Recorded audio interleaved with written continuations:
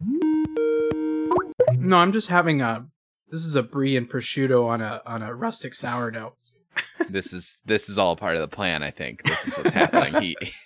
He needed a vehicle to talk about it. No, I don't know that that's true. No. I don't think he saves the silliest food for Monday night.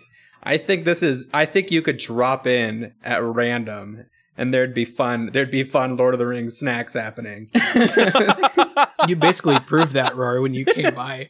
That's true, I and did. And had like chocolate covered pistachios. And whatever bread it was, whatever fresh bread you got. Probably the artisanal lembas bread. Oh, it was certainly artisanal of some value. Yeah, that was from a different local bakery than the one I have now. This is from it's from my sourdough guy. I mean, no, this one's from my sourdough guy. The other one was sort of a journeyman's bakery. Your artisanal breads come from giant corporations, I bet. You're a fraud, is what I'm trying to tell you, Austin. I don't like that one bit, and I'm telling my sourdough guy about that. Long ago in a distant land, even my Burgle your turds. That chicken was dry. lay out the pork, baby, will ya? Bobby Truck. Slam your eyeballs against this. I'm the boss master and you have to listen to me. Wahoo and fight Mondragor. Good morning, everybody. It's Saturday Morning Tuesdays, podcast Spooky cow? about children's cartoons. No, I'm Austin. I'm Rory. I'm Andy. And you guys, guess what? It's Halloween. It's our Halloween It's episode. the scariest night out of all 365 days. Oh my god, you guys, we are pulling out all the stops this year. It is crazy. I saw Andy all day, all morning. He's been pulling them up like radishes. Yeah, and I still, I'm waiting for thanks on that because I'm really fucking tired. Well, to be after honest, that. nobody really asked you to. So, Well, and okay. Well, I've got all these stops now. You boys stop tricking because I've got a real treat for us in the studio. For the audience, I'm really excited to announce this, you guys. For the first time for Halloween, we've got a very special Halloween guest here, right here in the studio. For the very first time, everybody. I'm really pleased to announce that this is maybe a pretty famous celebrity you might know. This is a Seattle Public Utilities electrician, Denny Wolfman. So welcome. Say hi, Denny. Hi, Danny. are you? No, hold on. Where's Sidebar, No, really okay, quick. Sidebar with Andy. okay. Andy? Usually, when you Yes, bring a yeah. character in, they're sort of your responsibility. Yeah, no. Yeah. Sidebar here. Look, Okay, Andrew. hi. Yeah. Mm-hmm. I couldn't get the guest in time. Oh, God. But we promised we were going to have Denny Wolfman, public utilities electrician for the city of Seattle. And I really need you to sort of pull your own weight here. And really kind of lift this up and really kind of take on the character of Denny Wolfman. I'm still really tired after pulling all those stops out, and I'm not really sure what's gonna. I need your Stops commitment back. Halloween to be here today, right here with us. Okay, so you want to take that again? Okay, yeah, yeah. Let's do this. Hey, Denny Wolfman. Yep. Hi, Here's- Austin. here he is. Thanks for getting me on the show. Oh, everybody, Denny. Holy shit, you're so funny. Oh my god, He is. Yep. He is so. It's so I, great to be in the room with this guy. Denny. What's it like to have your last name be Wolfman and it's Halloween? What's that like? Okay. Well, you're asking me a straight question. I'll give you a real answer. It's not fun. It's not very fun. A lot of kids make fun of me. Elaborate. Yeah. For how come? Well, they show up and they see the name on the door, at my house, and they see Wolfman, and I go, yeah, really, really funny. And then they want to see my hair, and they tear off my shirt, and they want to see all the hair on there. And let's be clear that you are not a real Not a fan. Wolfman, right? You're not a werewolf, right? You weren't bitten by the moon dogs, right? No, I wasn't. Okay. And so when they tear off the shirt, they just see the they see my shame that I've never been able to grow much chest hair, and they're very disappointed, and I've just made a lot of kids very sad. That you're smooth like a surfing bodacious surf dog, like a dog, like you're smooth like one of those great surfing dudes.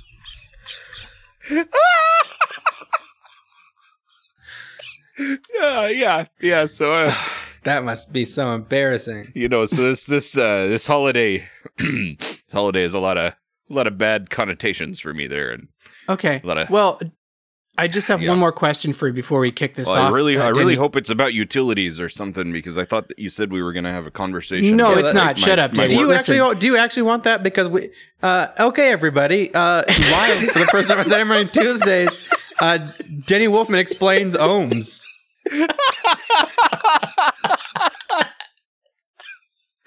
Talk to us about amperage. Well, yeah. Oh, hold on. My wife is calling from the other room. I gotta. Oh no, that's too bad. Denny had to leave for a second. I was really looking forward to his. Can I sidebar with Andy really quick? Andy, please. Please just sidebar really quick. You're killing me right now. I know. Okay? I know. I'm sorry. I'm just so tired. I don't know what to do about this. Is any of this working? Is it okay? We've got some of it. Maybe we can save it by if I ask him one more question. Okay, we can probably shave it down to use 1 minute.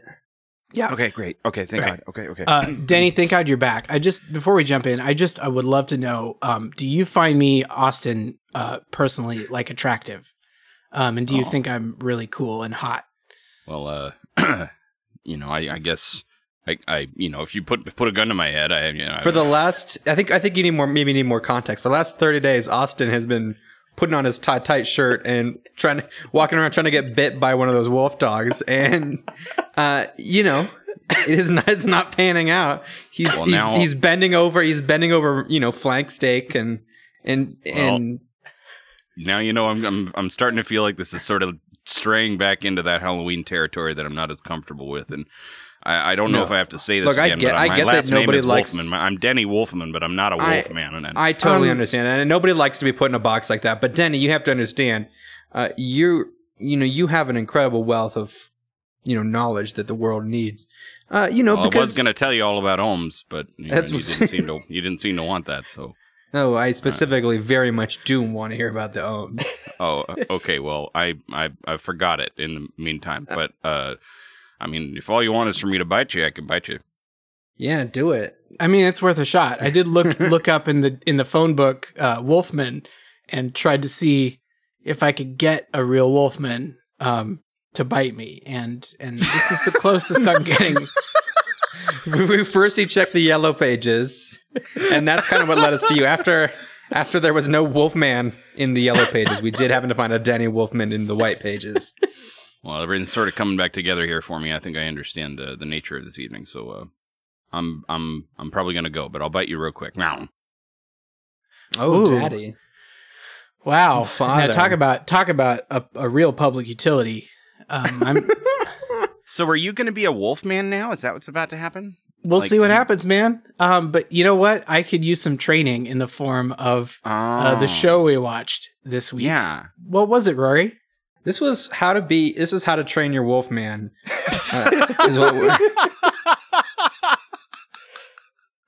Yeah, the very real show, How to Train Your Wolfman. From 1986, has two titles. How to Train Your Wolfman is what they sort of called it in the UK and in Romania, but in America they just called it Teen Wolf. Teen Wolf. A fun little play on that movie with Michael J. Fox, even though the cartoon doesn't have Michael J. Fox, which is endlessly disappointing. They couldn't get MJF. No, but they did get Townsend Coleman. Yeah, pre-Michelangelo Townsend Coleman. They discovered him here for Teen Wolf. No, I don't know. We should obviously talk about this in more detail, but I really did have a lot of fun despite all of my inklings to the contrary before watching. I thought it was really silly and fun. I don't know where you're at. Yeah. Okay. So the Teen Wolf cartoon, big surprise, is actually kind of not bad. The how many did they? What was it? 2 seasons of this? 2 seasons, something like 20-some episodes total. Mm-hmm. And it happened in between Teen Wolf 1 and Teen Wolf 2. I think, to be fair, It is a total stinker, but it does have that. It has that good stink. It's got, it's more of a Zelda than a Ring Raiders. Well, it's funny because I would argue that it exceeds both of those shows. It does, sure. As far as it, because I think the original movie, which it has been a long time since I've watched the original Teen Wolf, and absolutely, I know I probably caught it in fits and starts on Comedy Central at 10 p.m. or something, and I don't really remember much of it, and I had to kind of go back and try to do some research and figure out what shit they added to the cartoon and what was in the movie. Yeah, and I did not remember that the movie itself had the family being werewolves. I really could have told you. That it was, because it's not like the movie starts in it's like a teen comedy. Like, it doesn't start with him getting viciously mauled by a werewolf and then waking up. It's just he finds out his dad's a werewolf and he's like, shoot, I thought maybe you wouldn't be one. Damn, puberty. Well, I guess we're both werewolves. It's like puberty, and in that same way, you get to show up at your school and not hide your identity and just kind of be a monster and play basketball good.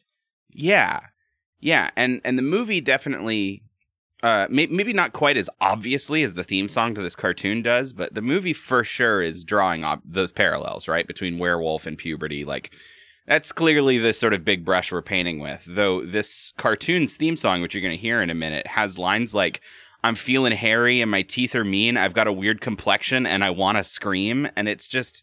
It's very on the nose, on the wet nose.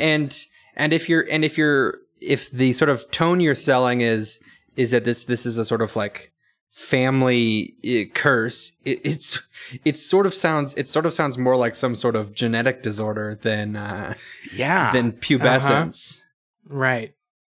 Yeah, it's very weird. But they certainly keep it light in the cartoon. It doesn't stray into. Well, I don't know. There is.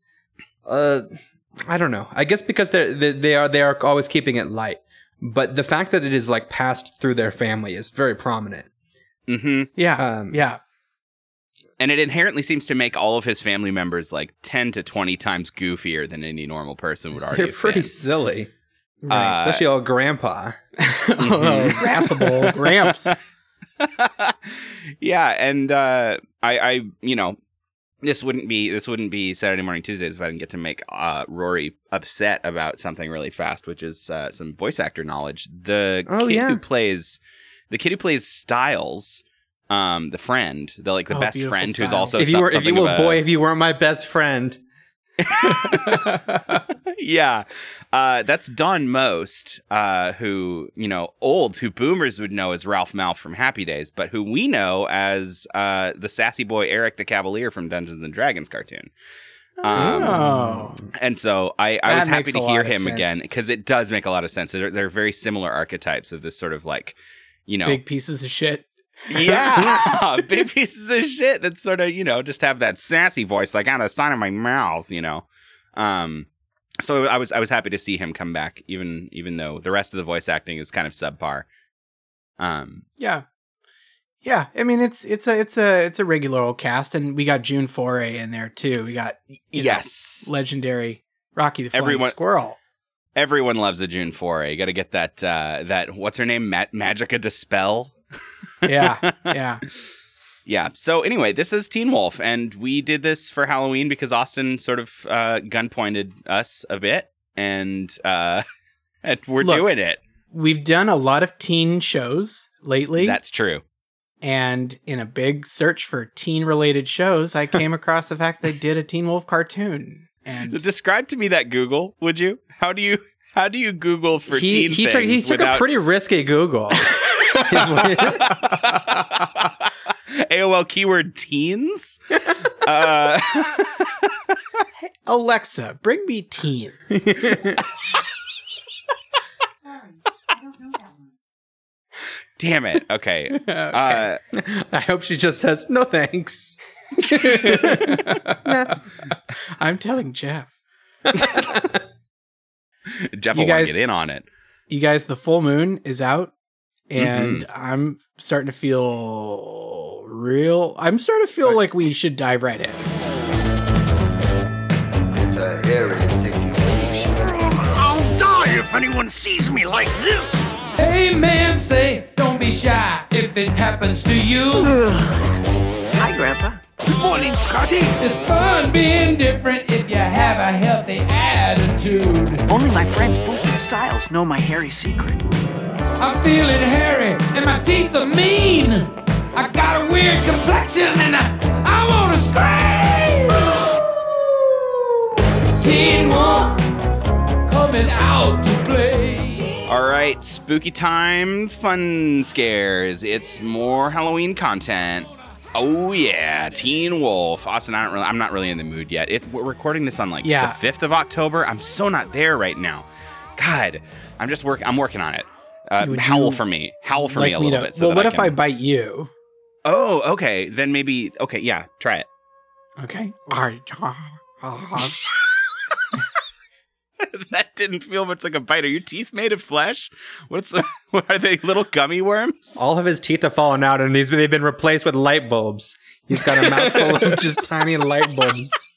Yes, he slowly turns into an electrician. This is Teen Wolf episode 1. I'm getting into the spirit. It's called Teen Wolf's Family Secret.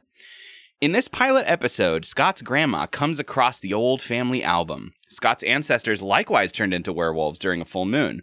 Scott runs into Pam on the way home from school, and Mick, Pam's jealous boyfriend, threatens Scott.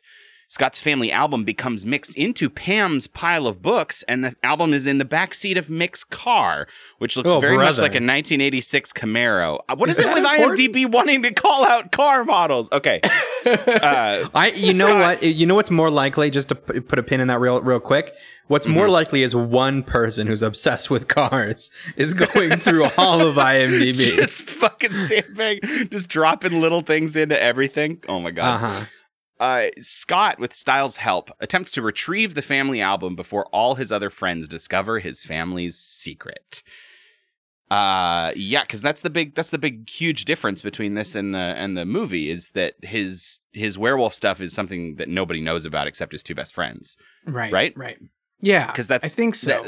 And I can understand why you would choose to do that from a narrative perspective, but I think in a way it removes some of the fun. Well, and they're not very consistent with it. I mean, they are in the sense that nobody knows, but like he's constantly wolfing out in front of people, and the excuse given is cartoonish a couple times, but is mostly kind of, I think, dead narrative space. Totally. I do want to do the least funny part that I do. My least funny recurring bit. I know you're excited for it. Is all the funny names of the people who worked on this episode. Which this episode was written by Raubi Gorin, which is very silly. And then one of the board, I think the background artists in the credits said their name was Chesmeyer Borkert. And that's great. You know, I mean, that's all you got, really. That's all I got, right? But Chesmeyer Borkert is just a real kiss delicious, if I may. Mm-hmm. If anyone who's a member of our Patreon will sort of understand that this segment has sort of arisen from when we found out there's a real human named Thick Wilson. I'm not over it. And I'm still not either, and I think Austin's got the eagle eyes looking out for human beings. Looking out for any potential new Thick Wilson. In every generation, a Thick is born. They alone shall have the thickness to defeat the werewolves. God. This episode, I thought, was surprisingly competent in terms of just like the plotting and how it is given to us. Because it all sort of builds up to this like fun sustained section of like mistaken identity chaos that I feel like was signposted well enough that I wasn't lost and I didn't feel like any of it was like... No. They do a pretty good job laying the groundwork for the nonsense that's going to sort of be the main vehicle of the episode. Yeah. In both of these two, there is a fair bit of what we call nonsense. Right. Yeah. More in episode 2. Sure. But you are totally right that they kind of, they build up to it. They don't just... This is kind of a fucking Curb Your Enthusiasm episode with werewolves in it. Like, I know that's generous, but like it kind of felt like it in a way. Like it had cleverness I had not seen from an 80s cartoon in a very long time. Yeah. And so I got to give credit. What, 86? So like it's even before some of the worst offenders we've seen. Right. And so I did appreciate it for that. We should talk about who we even have in this show. So Scott is our main kid. He's a teen. He's hopelessly into this woman named Pamela Wells. Sorry, woman. Yeah. She's also a teen. And This Pam dynamic I hate. I don't like this. It's odd. I'm not a fan of the sort of old school television and movie angle of like, oh, if the girl's not into you, well, you just aren't trying hard enough, right? Or like you need to assault her. It's not even about the effort. It's like she's wrong, and so through persistence, eventually she'll come to her senses. Yeah, she'll stop dating this hunk with an incredible car and go out with me, the wolf boy. Mick does seem to suck if you drop into the show in good faith, but you have to remember there's a kind of duplicitous wolf monster trying to steal his girlfriend. And some of his shittiness is totally justifiable. Totally, 100%. Yeah, it's crazy. It's like you look at it and he's just like up all over her. He's like literally like reaching behind a restaurant stall to like seemingly grab her ass. And oh my God. You can't have Mick be the bad guy in that scene. He's, like, hey, what are you doing with my girl? It's like, yeah, that's a great question, actually. It's a really good question. He got way too close. His arm is around her, and Pam's, for the record, not feeling it. And no, right.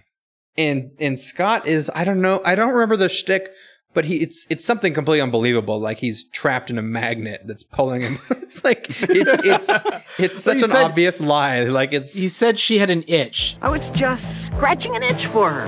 But I don't have an itch. Why wait till you get one?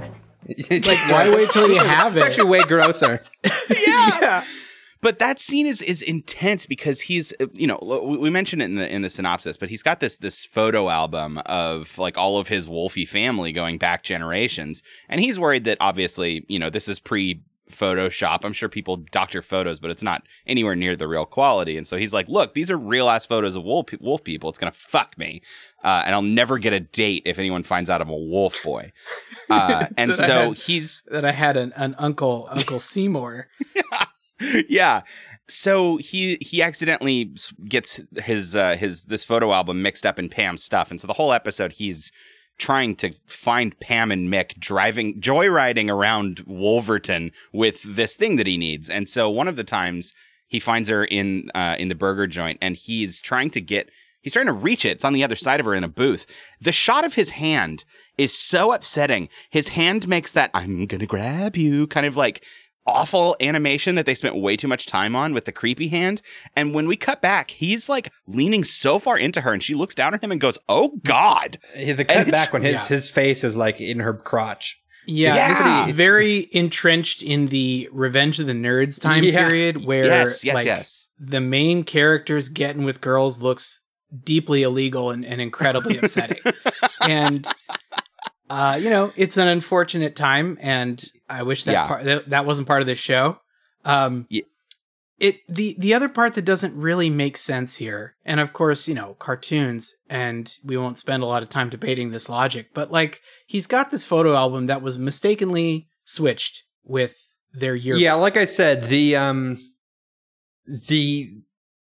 farce of it isn't like that entertaining, but it does get to the sort of goose chase that ensues. It's just obviously it's like, just tell her, hey, you have my book, I have your book, let's trade. Like, they're not going to open it and crack it open and compare photos. It's not. Are you sure your book says school yearbook on the front and my book looks like it's 30,000 years old? Like, they seem the same. So speaking of that, something I quite enjoyed. It's really only played for a single laugh, but I thought it was pretty funny. was that through this long family history of living in this single town, the city Which is called Wolverton. It's called Wolverton, but I get the impression that it has just been completely Flanderizing. Like, it's just trying to schlock up all the various wolf sightings, and build this tourist trap, and Scott hates it. Scott hates like living in this werewolf tourist trap that is it's all because of his family. It's the culmination of generations of his family getting into no good in this town. Yeah. I loved that, and they didn't need to tell us that. That's like probably my favorite bit in the whole show, is that all we see is that the town's called Wolverton, and it's like some sort obsessed of with furry werewolves. mecca. Yeah. And like there's all these people like posing for photos with cardboard wolf cutouts and shit. And like, yeah, we put 2 and 2 together. It's because this family's dumb as shit, and they're cited all the time. Yeah, like, they're every single funny. Bigfoot sighting. Yeah, well, and speaking of like candid photos, we got Styles. We have Scott's friend Styles, who is just a real rascal for $1. The Styles plot doesn't make a lot of sense to me. For some reason, he thinks if he can get the photo album, somehow, if he's dressed up as a wolf and he recovers the album, he'll make money. I gotta tell you, I did not follow this part of the show at all. Yeah, he wanted to sell it to the paper. Why was he dressing as a wolf? It was just that was plot convenience. So when he dressed as that was like the "I'll be wearing a red carnation so you know which one I am in the crowd" sort of thing. It's just he was like, "I'm going to be at the drive-thru dressed as a wolf. That's how you'll know it's me, reporter." All to sort of serve a moment where he talks to Scott instead when Scott's wolfed out and thinks he's Styles. Right. It was convenience. It wasn't anything. It made no fucking sense. But Styles doesn't make any sense because Styles supposedly Scott's best friend, and he spends the whole episode trying to fuck him over for money. And for it's not a problem. $100. For 100 1985 Reagan dollars. But Styles, I think, is the real gem of the show, because sell me on that. He's an absolute prick in every scene that he's in, and that's in a very charming way. He I don't know. Okay, well, here's an example. Scott is going after the car, and Styles is as well, because that's where this photo album is, in the trunk of this Camaro, a 1986 Camaro, and it goes to the car wash, and Scott is coming in through the back to like go through the car wash itself. Styles pays an attendant at the car wash a quick buck to take his hat and jacket for the car wash, and then as he pays him, he pulls a string and removes the dollar from the guy he paid, who was like, yeah, I'll take a break. Fuck it. And then he steals the dollar back that he was going to give him. It's like, Styles, every second you're a piece of shit. It's pretty incredible. What is it like when he's caught by Mick fucking around in his trunk? He's like, I was just making sure you had enough air in your spare. I don't know. Yeah. I can understand why you might think he's funny or fun or whatever, but he's just such a piece of shit that I can't be on board. Even Scott at the end, when he's like, "Oh, it was just a scam, buddy," he literally growls out in Wolfman voice, "Styles, if you weren't my best friend, I'd bite you." Like, it's pretty. I guess the only justification you could maybe argue is just placing it in history, and he's got that sort of Eddie Haskell vibe a little bit that hadn't become so upsetting. Which is crazy to me, because even back then, if you watched that show and you watched Eddie Haskell, if you knew a real Eddie Haskell in real life, you would hate him. You would hate him, and especially because he's constantly trying to bang your mom. Yeah, it's not like the show invented that character trait. It's like, those are real people, and we already know them, and they're horrible, and we don't want them around. Yeah. So I don't know. There's a constant like internalizing of bad people that I don't enjoy, and Styles is right in the middle of that tradition. I like Styles as an agent of chaos in this show, and I like that the agent of chaos is not the werewolf. Yeah, but what they should have made him was just like his brother or something who didn't get the gene. something where their relationship was not predicated on. That's not in the movie. So. I know, but their relationship is not based on unconditional love, and Styles clearly has not been a good friend to Scott. Yeah. And then the other person who's really important to talk about is Boof. Boof. Oh, fucking Boof is an incredible 2020 nickname. Takedown. Yeah. This is my friend Boof. Not like the Kavanaugh Boof. Not like no, not like that at all. But the number of times in this show that she was totally chill with all the craziness and was incredibly supportive was too damn high for him to not even consider dating Boof. It's ridiculous. And I like for the show on a point for this show is that they don't spend all of this time like giving us those close-up shots of her pining for Scott. Right. Again, they totally could. We get it. Yeah. Like they totally could have. We get it. She clearly probably likes him. She's putting up with this because she, is biding her time or whatever, or she's just not making all of her decisions based on horniness. But like we get it. And she's cool. And she knows his whole family and his secret. And, I don't know. I liked their dynamic. Yeah, she's in on their family photos. It is really nice to see a woman character that is in on a secret and isn't the one that is always like out in the dark. Yeah, she's not the mom. And that's surprisingly rare. This feels like Austin's new like a new Bechdel test. How many shows is there a woman in on the secret and she's not in the dark? Yeah. I mean, it's kind of legit, though. It could be. Like, it is kind of legit. The amount of time that a lot of these shows try to just like, well, and then she's clueless. I know. Why? Or it's like that thing that we used to talk about a lot early on in our podcast. The sort of mommy girlfriend, the mommy girlfriend, the hyper competent mommy girlfriend. Yeah, and hyper competent mommy girlfriend who is constantly like, "Why the fuck are you doing this? This is awful. This is a horrible idea." Like they don't even put her in that role. She's just like, "Yeah, I'll drive you around while you try and steal from the jock." Like, let's just be, let's be cool about it. I guess I wasn't doing anything all day. So I was sitting here waiting for a man to. So I don't know. I think she's fun, and she's definitely she adds a lot for me. Like just her presence around, I really enjoyed it. Yeah. Yeah. So everything is building up to this night at the drive-in.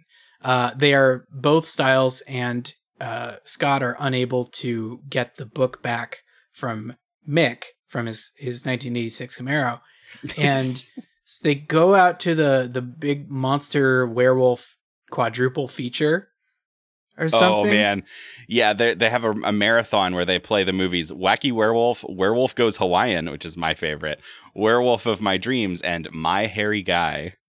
Yeah, anything for my hairy guys. Yeah, so this one had some fun moments, but as an episode, I don't know, it left me a little lacking by the end of it. Because there's not that much stakes in retrieving the family album, It's like, and Scott gets his book back, and there again, it's all good. I guess. I liked the moment to moment of how things went crazy, though. Yeah, I agree. Yeah, it was enjoyable because, like, I don't know. I'll try and do this as quickly as humanly possible, but like Scott busts into Pam in the car and tries again to be a horrible boy. But is already transformed into a werewolf, and he gets the book, and it's already been swapped out for a yearbook because like fucking Styles has already done a swapperoo. Yeah, he's had a separate scheme, a more successful scheme.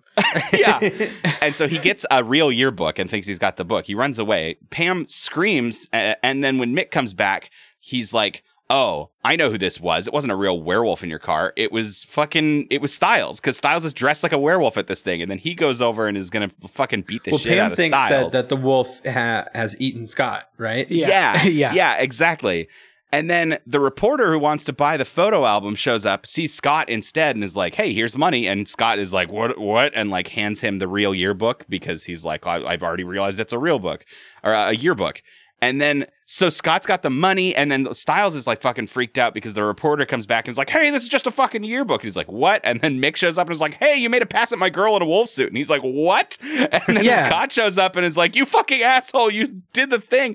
I don't know. It was a really fun moment. It's like noises off. It's like it's a farce. It's a total farce setup with props, costumes, with the confusion. The timing of it breaks down very theatrically, and it's kind of done expertly, I would say. I really appreciated the episode just for how those things played out.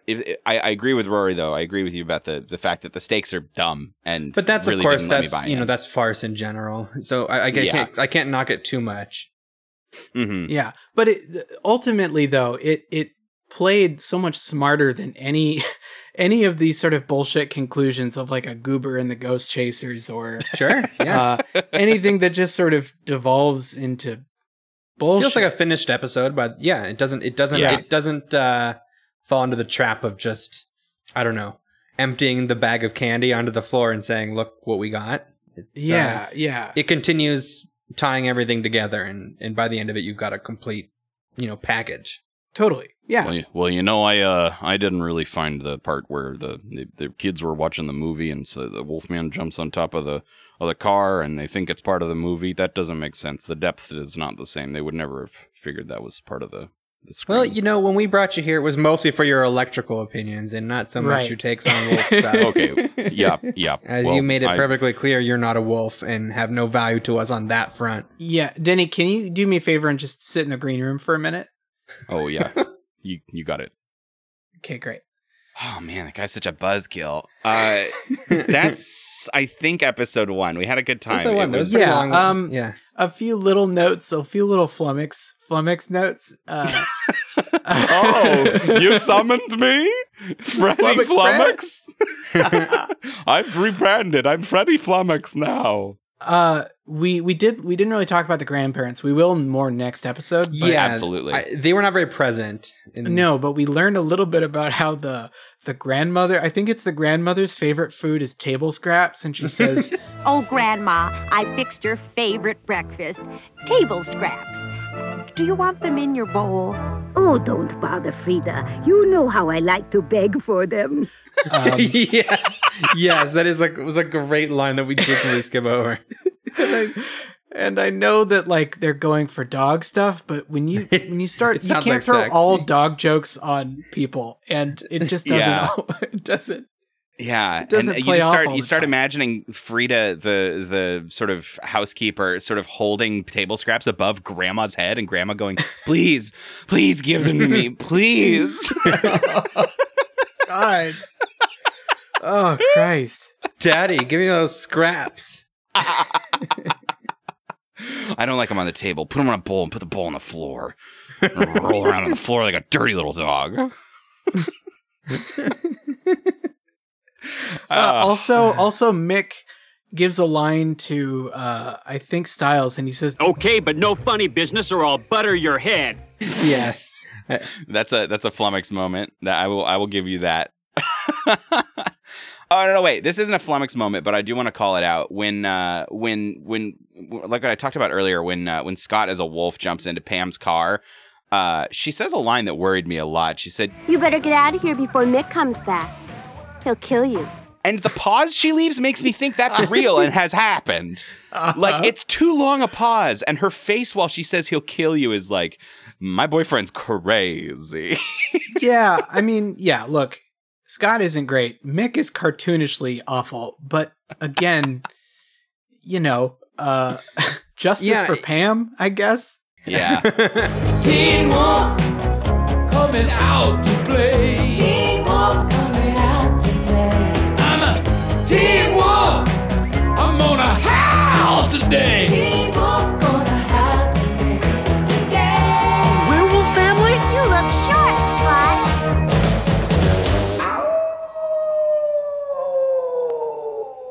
All right, we've managed to chase Denny out of the house after he has just been nothing but a constant drag since we let him onto the show, and he's just been haunting our living room, insisting this is different. Bong, bong, bong. Hey, you see me? I'm outside the window. You took my car keys when I tried to leave earlier, and I still don't. I can't drive away. You need to. Denny, it's time to be quiet now because Yeah, Denny, you gotta wait till we're done recording. We can't just do everything for you. We've got a show to do. Oh, well, all right. I'll replace your light bulb. Don't do anything. Quit touching our light bulbs. Teen Wolf episode 2, you guys, is called Grandpa's in the Doghouse, and if you wanna taste on the knobs, it's gonna taste like this a little bit. Pam's sheepdog Daisy wanders into nosy neighbor Mrs. Seslick's yard and starts harassing her cat Valor. Mrs. Seslick chases Daisy with her broom, and after Daisy breaks Mrs. Seslick's front screen door and she calls the dog pound, Grandpa also starts chasing Valor. And when Mr. Conroy, the dog catcher, arrives, Grandpa bumps into him, and both Conroy and Grandpa lose their glasses. Conroy mistakenly puts on Grandpa's glasses and takes him to the dog pound, thinking Grandpa is a dog. It's then up to Scott, his family, Styles, and Boof to rescue Grandpa from the pound. That age-old tale. Tale as old as time. This one was so fucking wild, and I loved every second of it. Hey, I don't mean to derail our enthusiasm talking about Grandpa being in the doghouse, but I realized we haven't talked about the theme song, and I just have to bring up something. We might have to just bring back the Friday banger so that people can see, like, visually this travesty. So good. It's so incredible. The visuals are worth the price of admission. It's so terrifying. But I want to point out the backing track for this song is so lackluster that when they do a key change in the middle, it like does nothing for me. And that's crazy because key changes are supposed to do something for you. The key change does nothing. I'm feeling hairy and my teeth are mean. I got a weird complexion and I want to scream.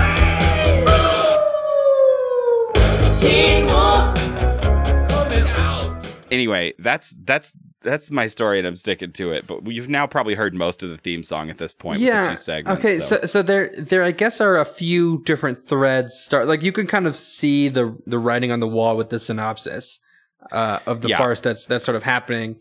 It does, I think, basically kind of wrap up most of that synopsis in the first few minutes, and the rest is the rescue attempts. Uh-huh. Right. Yeah, although I do want to call out in that, thank you for bringing up the terrible sound. Oh my God, you're going to talk about the dog soundboard? Someone's just mashing the button on? Yes. Okay. So I don't understand the decision here, but there is one dog, this big sheepdog that belongs to Pam, that is chasing this cat around. And it very much, yes, they have one dog sound effect that they decide to just sort of hit like over and over, like it sounds like it sounds like a DJ with a pretty limited board. It's just like one. They've got one dog noise that they're gonna hit, and they don't even let the sample finish before they hit it again. It's like it's like if you had a sample of me saying "Hi kids" and it's like "Hi kids," and they do it for dog sound, and it's like we're gonna notice. And no howling at the table, Loopy. And then, on top of that, if that wasn't bad enough, that is happening, and that becomes sort of an underlying, like, audioscape for another dog bark that happens on top of it. They layer, like, a more natural, like, a voice actor just doing, like, a like, on top, while the other, like, while that shit is going on. We have to hear it. We have to hear it.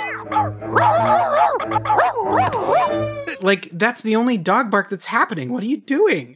It's so wild. It's actually just crazy. It was so obvious to me in the moment listening to it that you have to imagine someone working on this show just sort of went, oh, whatever, fuck it, put it on television. Like you can't not notice it, I guess is my point. They didn't lip sync, and they didn't lip sync any mouth. It's just like it's happening in the ether. Yeah, so this whole dog catcher shenanigan, which is it's just Frank Welker. He's not even doing a voice. It's just how Frank Welker normally talks. But he captures Grandpa by mistake because Grandpa just cannot stop chasing cats. And there's something funny just visually about watching this old man chase a cat. Yeah, basically this Danny DeVito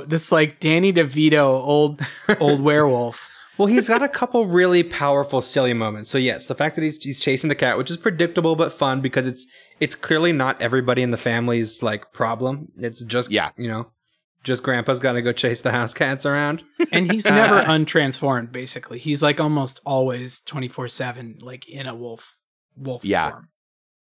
And then so the reason that they have to break him out of the doghouse is my understanding was, if they try to adopt him like a normal dog, there'll be a paperwork, and Grandma will know he got caught.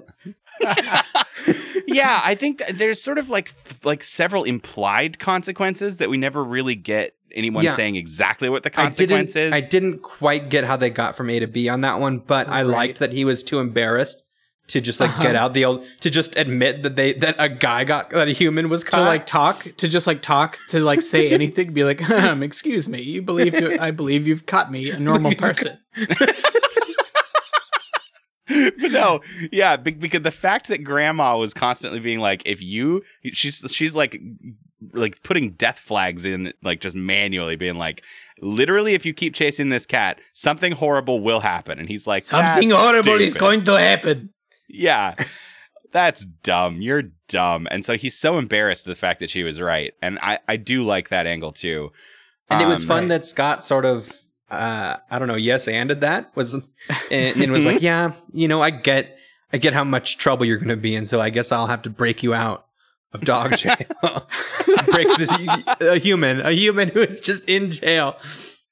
Well, I'm the dog catcher with the wrong prescription, can't see much of anything, and so he can kind of see the shape of like a Danny DeVito size shape of a person. And it's like, I bet that's guess a dog. You're a dog. It seems like I'm a dog catcher, and I caught you, so you must be a dog, I guess. There's a lot of incredible moments in this episode that revolve around everyone in this town being horrible at recognizing dogs, and there's a moment that I need to sort of outline for you where my mind was at. So when one of the main plot devices that's going on is that there's the high school kids are gonna volunteer at this animal adoption fair that they're gonna do, which is the dog pound. So it's a little contrived, but yeah, definitely contrived. So all these kids are there at the dog pound, and that's when Scott is like, oh shit, yep, there's Grandpa right in there. People are gonna see that's Grandpa, and he manages to distract everybody. But Pam comes back in the room, and Pam. So first of all, Boof has made it like they heard Grandpa talking, and Boof has passed it off as though Scott is good at ventriloquism, because Boof is the ultimate fucking bro and always has a lie to cover Scott's bullshit so fast. Absolute wingman, yeah. And so Pam comes back in the room and she goes, I'm not sure, but that dog, oops, reminds me of somebody. And I go, he's wearing a robe and he's wearing glasses, Pam. And then she goes, dogs don't wear glasses. And I'm like, yes, Pam, yes, so there it close. Is. And then Scott goes, maybe he's a seeing eye dog. What? And Pam goes, well, I guess so. No, Pam, no. Pam, that's a person. That is a human person sitting in the dog cage. Dude, he's got glasses on. He's wearing a robe. There might even be a shirt on under the robe. Pam. She doesn't have bad vision, apparently. No, she's just a person. She's a teen she's in the prime of her life. I like the idea, though, of just completely selling that lie. Hey, is that a person in dog jail? No, no. You were mistaken. Oh my god! It fucking ended me. I could not even. This episode is a gift. I love everything about it. So Scott runs home that afternoon and tells the family, "Hey, Grandpa's in dog prison," And Grandma is like, oh no, we got to call the hospital, call the ICU. And he's like, oh no, he's fine. Well, he won't be after I completely fucking destroy him for getting caught. Grandma's a stone cold killer, and I like it. Yeah, it was amazing. That's a really funny and line. in the meantime, there's like a barely the whisper of a C plot that is Grandpa in dog prison has befriended some kittens, which is wild because normally he chases cats. So, but now he's felt this soft spot for these brand new baby kittens. Yeah, it's okay. I like the payoff at the very end. I did find that fun. Yeah, bare minimum payoff. With how absurd Grandpa is being, it felt on brand a little bit because they go to break him out, and there's once again it's not even that's not simple anymore. He's like, what about my children, my friends? I made friends here. my road dogs. There's even a moment where Scott has transformed because he's mad at Grandpa, and then the dog catcher catches Scott, and then Boof has to come back and fucking be an amazing person again and be like, "That's my dog, Scotty," and he's like, "Where are his tags?" He asks, pulling Scott's human shirt collar away from his neck to check for tags. What is wrong with this town? This silliness is actually really funny to me because in this moment, Scott cannot say, I'm a human. Yes. Because he's a werewolf. And that's the one thing he doesn't want people to know is he's a werewolf. So now he has to go along with the fact that he's a dog. Yeah, he has to pretend to be a dog. Except there is a moment where 4 feet away from the dog catcher, both Scott and Grandpa both say dialogue. Like they say words. Yes. Yes, they do. He can't see. The dog catcher can hear. I don't know why they speak. But there is a really funny moment again with Boof where the dog catcher is with the captured Scott is like, has he had his shots? And Boof pauses for just a moment. Probably just imagining the idea that maybe she could make him get some fucking dog shots. Yeah, and like, yes. Oh, thank God. It's good. It's funny. So, I have another question to bring you guys. I don't know whether or not I missed something and it's explained why he's doing this. Does Mr. What's his name? Mr. Conroy, the dog catcher? Yeah. Does Mr. Conroy live at the dog pound? I was wondering this as well. He was sleeping on the couch. Oh, because he's there. He's there in the middle of the night. Yeah. Yeah. Is this some sort of bullshit kid logic? Like when kids think the teachers live at the school and they just don't have lives? That's what I was about to say. Is it feels just like kid logic. Like we don't want to have to explain that he's only a dog catcher between 9 and 5. His single characteristic is dog catcher, and that's what he is. Enough. Yeah. I was wondering if I maybe missed something where he goes home or where he maybe said like, well, with this adoption drive, I'm going to have to. Yeah, like I don't have time to go home because he does sleep on the couch. Like if he lives there, why doesn't he go to a fucking bed? Like it painted a bleak picture of Mr. I've already forgotten his name, Mr. Dogcatcher's life. It paints a very bleak picture.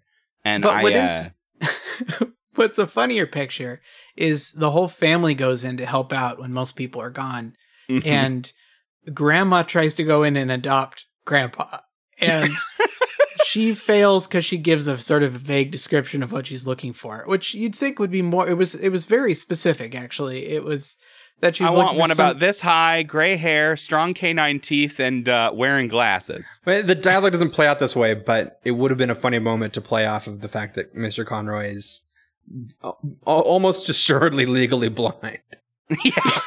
Yeah. But she comes out unsuccessful with a different dog. And is like, tells the dad, like, just go in and adopt your father. And then the same thing happens to him, and he doesn't even have any weird excuses. He comes out with I think that we were a little bit out of chronology. Isn't that when they can't just adopt Grandpa because he won't leave without his dogs, without his boys? No. That happens afterwards. Because Scott's the third option. Like Scott finally goes in, and he's like, "You're just get the fuck out." And he's like, "Okay, but not until I stage a dog prison breakout," and fucking lets all the animals out, only to realize that they were all going to get adopted at the bazaar tomorrow. And he just goes, "Oops." Yeah, he just really fucked up because he just now they're gonna be, hungry on the streets, street dogs. Yeah. Yeah. The weird part for me is this episode's like werewolf costume plot convenience was that Grandpa decides right now to turn back into a person, which we've never seen him do so far, and just so that he can have his glasses and the dog catcher can see him normally and won't like recognize it. It's just, I don't know, it's really weird that he chose that point when we don't see any rhyme or reason as to why transformation happens. Agreed. Yeah, it's a little sloppy there. Yeah. And I don't really understand why he wouldn't just talk to his wife about it, and have sort of an open dialogue and tell her that he made a mistake. And, I think it's a point, fair it's a fair critique when the show has been for its foibles at least pretty deft at creating these scenarios and then putting them back in the box. The shittiest part here was the ending, a reversal from last episode, where the big plan that gets the dogs, because all the dogs now have escaped, but they're going to get adopted, so we got to catch them again. Yeah. So now all the good characters and the dog catcher have to catch these dogs, and their big plan is to pour some food into a tray and put it in the cage, and that's it. You put food down and then they come in, and that's the big finale. I think there might be something implied where like Scott also does a big howl, and maybe he howled like the equivalent of dog language, like come get food. Like nothing's explained, but they all do seem to hear the howl and know what it means. It doesn't make it better really. Like it's still just really thin, and then everything's fine. The next day, every single dog gets adopted except. And this is my Freddie Flummox moment for you today on this episode. Mr. Conroy says, looking at the kittens that were not adopted, says, yeah, everybody hates kittens. It's tough to get kittens adopted, the poor little guys. In what world is it tough? I don't know. I think if I'm supposed to, I think there's two possible readings of this, giving it all credit that has not necessarily been earned. One is that this is a dog crazy town that's just all about wolves and dogs, and nobody likes cats. Okay. The other possibility, it's possible dogs got super popular at the time. Like, maybe there was people not adopting many cats in the late 80s. It's technically possible. No, did Reagan hate cats? All of our problems are Reagan. We blame Reagan. Yeah, I'm okay with that. Anyway, it did sort of come off very strange to me, the idea it didn't that make any sense. Yeah. If it was supposed to make sense at the time of the show, it doesn't now. Yeah. A lot of the time, some of these things will have little bits of, I don't know, cleverness or tie-ins from other things happening to pepper the dialogue just to make it, like, enjoyable. And this whole run of plot resolution is just people saying words to wrap things up. Like it's just like, oh no, nobody took the cats. I would like the cats. Oh, just one? No, I would like all 3 cats. Great. I know. That works. Good. Well, and that is kind of, I don't know, I guess kind of in part and parcel with this sort of farcical structure is the sort of Deus Ex Machina at the end. But more than that, I'm okay with a Star Trek ending when I get a better episode out of it. Because this one was a lot sillier, and it spent more time in the silliness than episode 1. Sure. Yeah. And I really like that. I'll take the cut to Captain's Log if we have to do that to wrap everything up. Yeah, and so the neighbor lady is who adopts all 3 cats, and during their time in prison as cellies, Grandpa taught these 3 cats how to stick up to bully dogs. And so when that same dog is out chasing that same cat from the beginning of the episode, he comes across these 3 kittens, and they just they make themselves big and hiss the shit out of this dog, and he's scared and he runs the other direction, and Grandpa's watching from the window and he goes, "Now that's what I call the cat's meow." Yeah, that makes no sense, but there it is. It's just a pretend catchy line to kind of let us off the hook for the to make it seem like it's a place to end the episode. But they had no idea how the hell to end that episode. You could tell. They've just said they just said random words in the in the tone of a joke. Right. Oh yeah. Isn't that Banana House? Now that's Banana House. That is Banana House, actually, guys. All right, Andy, sidebar really quick. Oh God, yeah. Mm-hmm. Hey, you've been doing okay. Okay, cool. Thank you for sticking out for being this character. I know, but we just need to kind of like you're being a little mean to me. But yeah, well, look, we can't all be the real Danny Wolfman. Sure, but I need you to really kind of like take it up and really take it up a notch and have him really kind of be excited and grateful to be here and and also mention that he does think I'm physically attractive. Got it. Yeah. And okay, so if we can just kind of bring that back. Thanks. Okay. Yeah. Right. Yeah. Okay. Okay. Well, that was a wonderful ghoul-tastic Halloween festival. We had such a great time looking at this Teen Wolf and his friends, and we couldn't have done it without our incredible guest, Danny Wolfman. Yep. Mm-hmm. Thanks for letting me back inside the house, and I'll take those car keys now so that I can leave. Oh, and right, you're very sexually attractive. I find you very attractive, Austin specifically. Oh my gosh, Danny, you shouldn't have. That's means so much coming from you. Wow. Yeah. Okay. Well, what can I say? You really saved our bacon here for Halloween. You really made Halloween happen. That's what the season's all about. So here's your keys, and you may now leave. I now allow you to go home. At the end of the day, guys, that's what Halloween's really all about. Is coming over to someone's house and getting something and then leaving, and doing that just a bunch. Yeah, a lot. And doing that a whole bunch. And sometimes you get a trick, sometimes you get a treat. And I think tonight we got a little of both. I agree. I did not expect to enjoy Teen Wolf this much, and I was kind of sad thinking that I wouldn't see any more of it. I mean, we only found 5 episodes on the internet, but there's not a lot available. I think we just blew our monthly budget on Maxie's World. Well, that's a good point. Well, we also had to pay Denny quite a lot. Yeah, good of him to be here for real.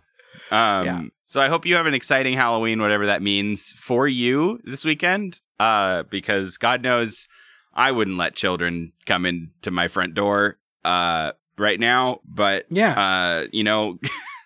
best of luck to all of your tricking and or treating. And please vote. Yeah, that too. And happy Halloween. We'll see you next Tuesday. See you next Banana House. That's Banana House.